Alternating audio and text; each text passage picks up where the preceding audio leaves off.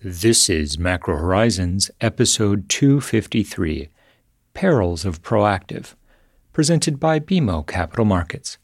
I'm your host, Ian Lyngen, here with Jeffery and Vail Hartman to bring you our thoughts for the trading desk for the upcoming week of December 18th. And as we make bond bullish revisions to our 2024 outlook, thanks Powell, we're reminded of the perils of being too proactive. And if we published our annual forecast in June, we could at least know we'd be half right.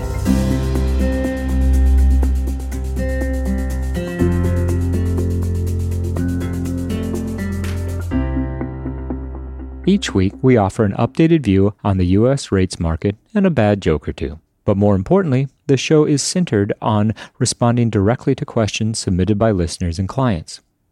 We also end each show with our musings on the week ahead. Please feel free to reach out on Bloomberg or email me at ian.lyngen@bmo.com with questions for future episodes. We value your input and hope to keep the show as interactive as possible. So that being said, let's get started. In the week just past, the most significant shift came in the form of the FOMC's 2024 dot. We came into the week expecting that the market would take the bulk of its direction from the projection of where monetary policy would end 2024, and that's precisely what happened. We saw the Fed, via the SEP, signal that they intend to cut rates by 75 basis points next year. There was an argument to be made, which we did, that 50 basis points should have been the departure point. Nonetheless, it was a close call, as evidenced by the fact that there were only two dots that effectively made the difference. That being said, the Treasury market responded very bullishly to the developments.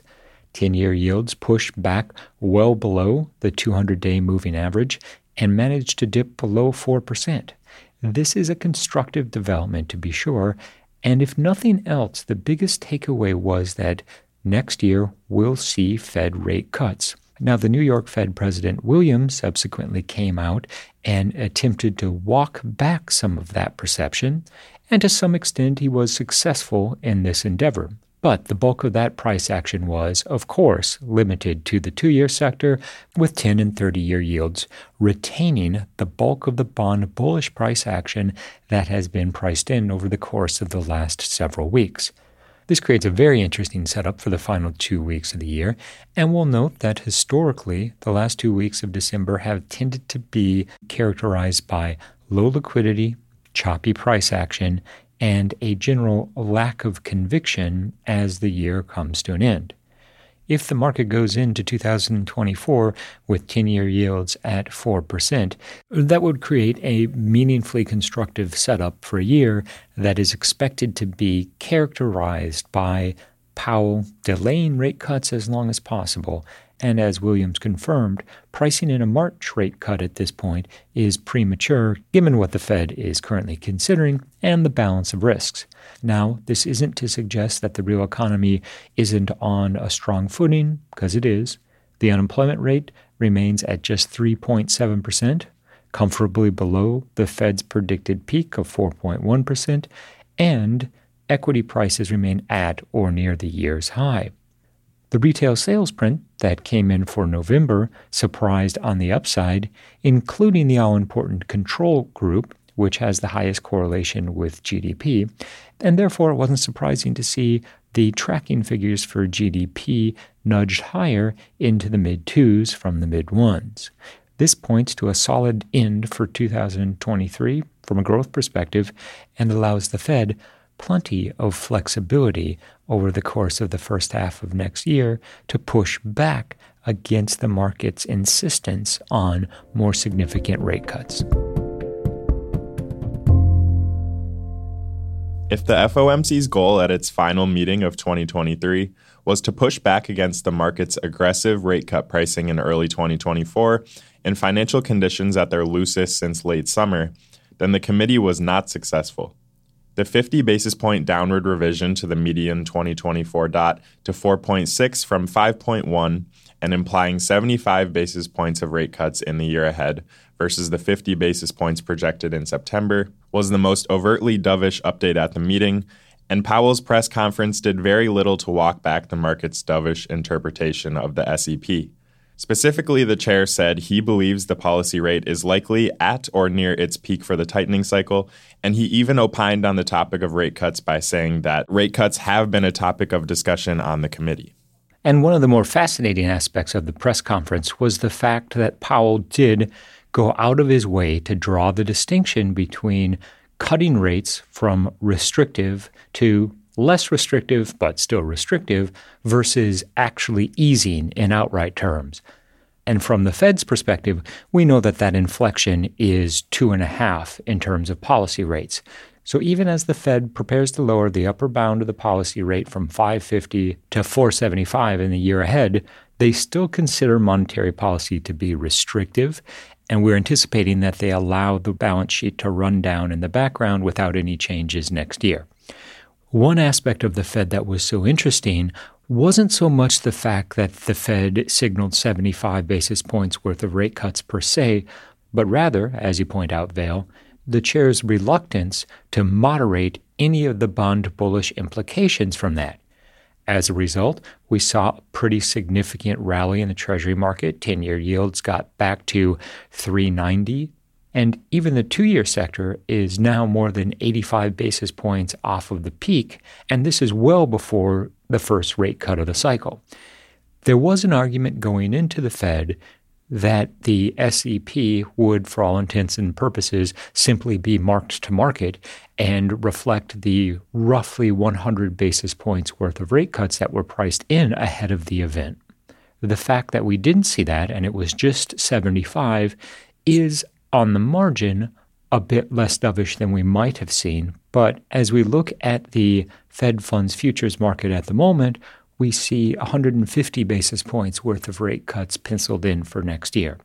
We're very sympathetic to the argument that as the Fed begins the process of normalizing policy rates lower, they would like to do so in a measured and predictable manner. In that context, quarterly 25 basis point rate reductions would be consistent with the signaling that policy is going to remain restrictive, albeit less so. The biggest question that we have at the moment is whether or not those rate cuts start in March or if it's a second quarter event. If the Fed wants to retain the flexibility to cut 4 times if needed, starting the process a bit earlier makes sense in that context. From the market's perspective, the odds of a rate cut in March are roughly 85%. And as we watch the market incorporate the new information revealed from the FOMC, the operative theme among the client questions we fielded was, first, what inspired the FOMC to show those 75 basis points worth of cuts next year in the dot plot, and more importantly, as you've both touched on, why Powell didn't push back more aggressively against the implied comfort with rates now back below 4% in the 10-year sector, and financial conditions now having undone all the tightening that we saw in the lead up to the November Fed. After all, since November, we've seen a decent and then an arguably strong payrolls report and CPI prints that show inflation trending softer but still comfortably above target and with a great distance yet to travel until we get back to the 2% inflation target. What was there to really inspire that much more caution from the Fed in December? And here, one of the answers that comes to mind is, at this point in the cycle, it's less about the outright level of the data, so an unemployment rate at 3.7% and CPI still well above 2%, and more about the trend. And what we mean by this is that given the fact that we have some signs of labor market softening, wage growth continuing to cool, and disinflation making greater progress back toward target, the lagging nature of these indicators mean that we still have a lot more influence of policy at such restrictive extremes yet to flow through into the realized data. And so as Powell and the rest of the committee do their best to orchestrate the ever-elusive soft landing, the fact that we've seen the trend in employment and inflation move more toward a lower growth or quasi-recessionary environment means that the committee is comfortable with a pivot simply to get ahead of what will likely be further softening in the early part of 2024, and now clearly the groundwork has been laid for rate cuts to be delivered in response to that softening. So the early signs of a pivot, and arguably the early signs of that cyclical bull steepening of the yield curve that we were on guard for to start in 2024, but maybe it started in late 2023. Another interpretation of what Powell is at least attempting to do is to refocus the market on the measures of inflation that it finds most valuable, specifically core PCE. Yes, core CPI on a year-over-year basis is still trending at 4%, but when we look at the 3-month annualized rate of core PCE that was presented with the third quarter's GDP numbers, we see that pace is at just 2.3% on a revised basis. Powell's press conference suggests that the Fed might be viewing that progress as well in line with their objectives of re-anchoring PCE to 2%. There are also a couple other factors to keep in mind. Ben, as you point out, the soft landing has, at least historically, proven to be very elusive. It does appear that the Fed at least has a non-zero probability of delivering such an outcome this cycle, and given the strength of November's payrolls numbers as well as the CPI update, the Fed, if nothing else, has a longer runway to deliver such a soft landing. There's also potentially a political component as well. We know that 2024 is an election year, and historically, the Fed has made painstaking efforts to retain its independence. And so there is an interpretation that if the Fed knows that they're going to be cutting rates in 2024, they don't want it to appear to be directly linked to the current administration. So by laying the groundwork for rate cuts in 2024, Powell could arguably have been trying to disconnect the two, which, if that's the case, I'll suggest that he was reasonably successful in. And so we have the trend in the data, some nuances in how the Fed is actually observing the data, and perhaps some political pressure in explaining why the Fed came off so dovishly this past week. To turn the conversation a bit to the market's reaction and the scale of the rally we saw in treasuries, I would also say it's worth mentioning the collective sentiment among investors before the meeting and then after the meeting, given that after the dramatic moves we've seen over the past few months, remember that it wasn't so long ago that 10-year yields were above 5%, and now with the benchmark now back comfortably below 4%, there's certainly an aspect of a real money investment community that was waiting for the reason to buy. Obviously, in the early part of this year, which was broadly seen to be the year of a recession, the year the labor market finally softened, and the year that yields were going to move lower, there was a lot of buying that was executed prematurely, and that in turn led to a distorted positional landscape that in turn distorted the price response in the market, and I would argue helped contribute to the bearishness we saw in the wake of the August refunding announcement that ultimately got 10-year yields to 5%. Fast forward to November and what we saw at the November refunding announcement, combined with some of the economic data and the more dovish pivot from the Fed, and now there's unquestionably a fear of missing out on the rally. Generally speaking, investors were on the sidelines waiting for the reason to buy bonds, given slowdown worries, given dovish central banking turns globally, and so now that it seems that reason is upon us, there's undoubtedly a degree of rally-chasing behavior at play in accounting for the move so quickly running from 4.25 10-year yields back to 3.90, and that's certainly a domestic story, but likely an international one as well. After overseas buyers have spent so much of 2023 on the sidelines, we now have more and more signs that suggest Treasury buyers abroad are becoming more engaged. Japan comes to mind in this context, but also I would say the international community now certainly has a reason to get long treasuries, and that's the fact that Powell has opened the door to the conversation about rate cuts. And I think that this is precisely what the market was waiting for throughout the bulk of 2022 and 2023, was not necessarily a pivot with rate cuts on the horizon, but at least to get done with rate hikes. It's this moment of policy stability, both from the Fed, but also from the ECB, the Bank of England, the Bank of Canada, which investors had been anticipating as an ideal entry point to start adding duration exposure. Now, the fact that the move occurred so dramatically and the repricing was so significant does suggest, as you alluded to, Ben, that there was a degree of FOMO at play as the market started to rally and investors ultimately ended up chasing that move. Now, this begs the obvious question, has the market moved too far, too fast, and are we now due for some type of in-range consolidation that allows for volumes to build up and positions to be squared in front of year-end? Our take is yes, but it will occur with 10-year yields effectively capped at 4%. That's not to suggest that 10-year yields can't momentarily trade with a 4 handle again, but as we contemplate 2024, the clear theme is going to be 3 handles in the Treasury market as opposed to 4s or 5s. You talk about FOMO. What is FOMO? You already missed it.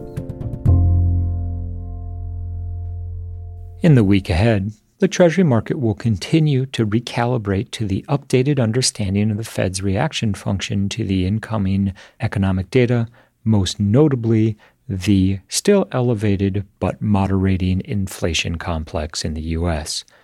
The no-landing narrative is alive and well, and if the Fed does choose to follow the lead of the futures market and deliver a rate cut during the first quarter of next year, that would be very constructive in the FOMC's endeavor to avoid a hard landing. That being said, we anticipate that as we hear from an increasing number of Fed speakers over the course of the next several weeks, that the market will be afforded a better understanding of just how dovish the Fed's pivot was. The week ahead also has the 20-year auction at $13 billion on Wednesday and the 5-year TIPS auction, $20 billion on Thursday afternoon. Interpreting the takedown of TIPS auctions has always been a bit of a challenge because the notion that investors would be willing to pay up for inflation protection is intuitively somewhat bond bearish because it implies expectations for higher inflation over the course of the next 5 years. The underwriting of the 20-year, however, tends to be a bit more straightforward in that context at least. While the sector has underperformed its neighbors, the auctions are ultimately underwritten and the supply absorbed. The data point of most relevance in the week ahead comes in the form of the core PCE number for November. Given November's core CPI print, which on an unrounded basis was up 0.285, the expectations are for a 0.2 increase in November's core PCE numbers. Such a pace would represent reasonable progress towards the Fed's ultimate goal of 2%, although a 0.1 would accelerate the process and would surely be a welcome development for monetary policymakers and, frankly, for the market as a whole, given the eagerness with which we've seen rate cuts priced into 2024. Let us not forget that Friday afternoon is a recommended early close of 2 p.m. Thanks, IFMA. We've reached the point in this week's episode where we'd like to offer our sincere thanks and condolences to anyone who has managed to make it this far. And in the wake of comments from the New York Fed President John Williams, affectionately known as the Grinch of Liberty Street, the spike in front-end yields has dampened the holiday cheer. Well, there's always next year.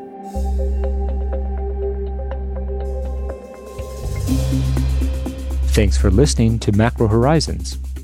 Please visit us at bmocm.com/Macro Horizons. As we aspire to keep our strategy effort as interactive as possible, we'd love to hear what you thought of today's episode. So please email me directly with any feedback at ian.lyngen@bmo.com. You can listen to this show and subscribe on Apple Podcasts or your favorite podcast provider. This show and resources are supported by our team here at BMO, including the FIC Macro Strategy Group and BMO's marketing team. This show has been produced and edited by Puddle Creative. The views expressed here are those of the participants and not those of BMO Capital Markets, its affiliates, or subsidiaries. For full legal disclosure, visit bmocm.com/macrohorizons/legal.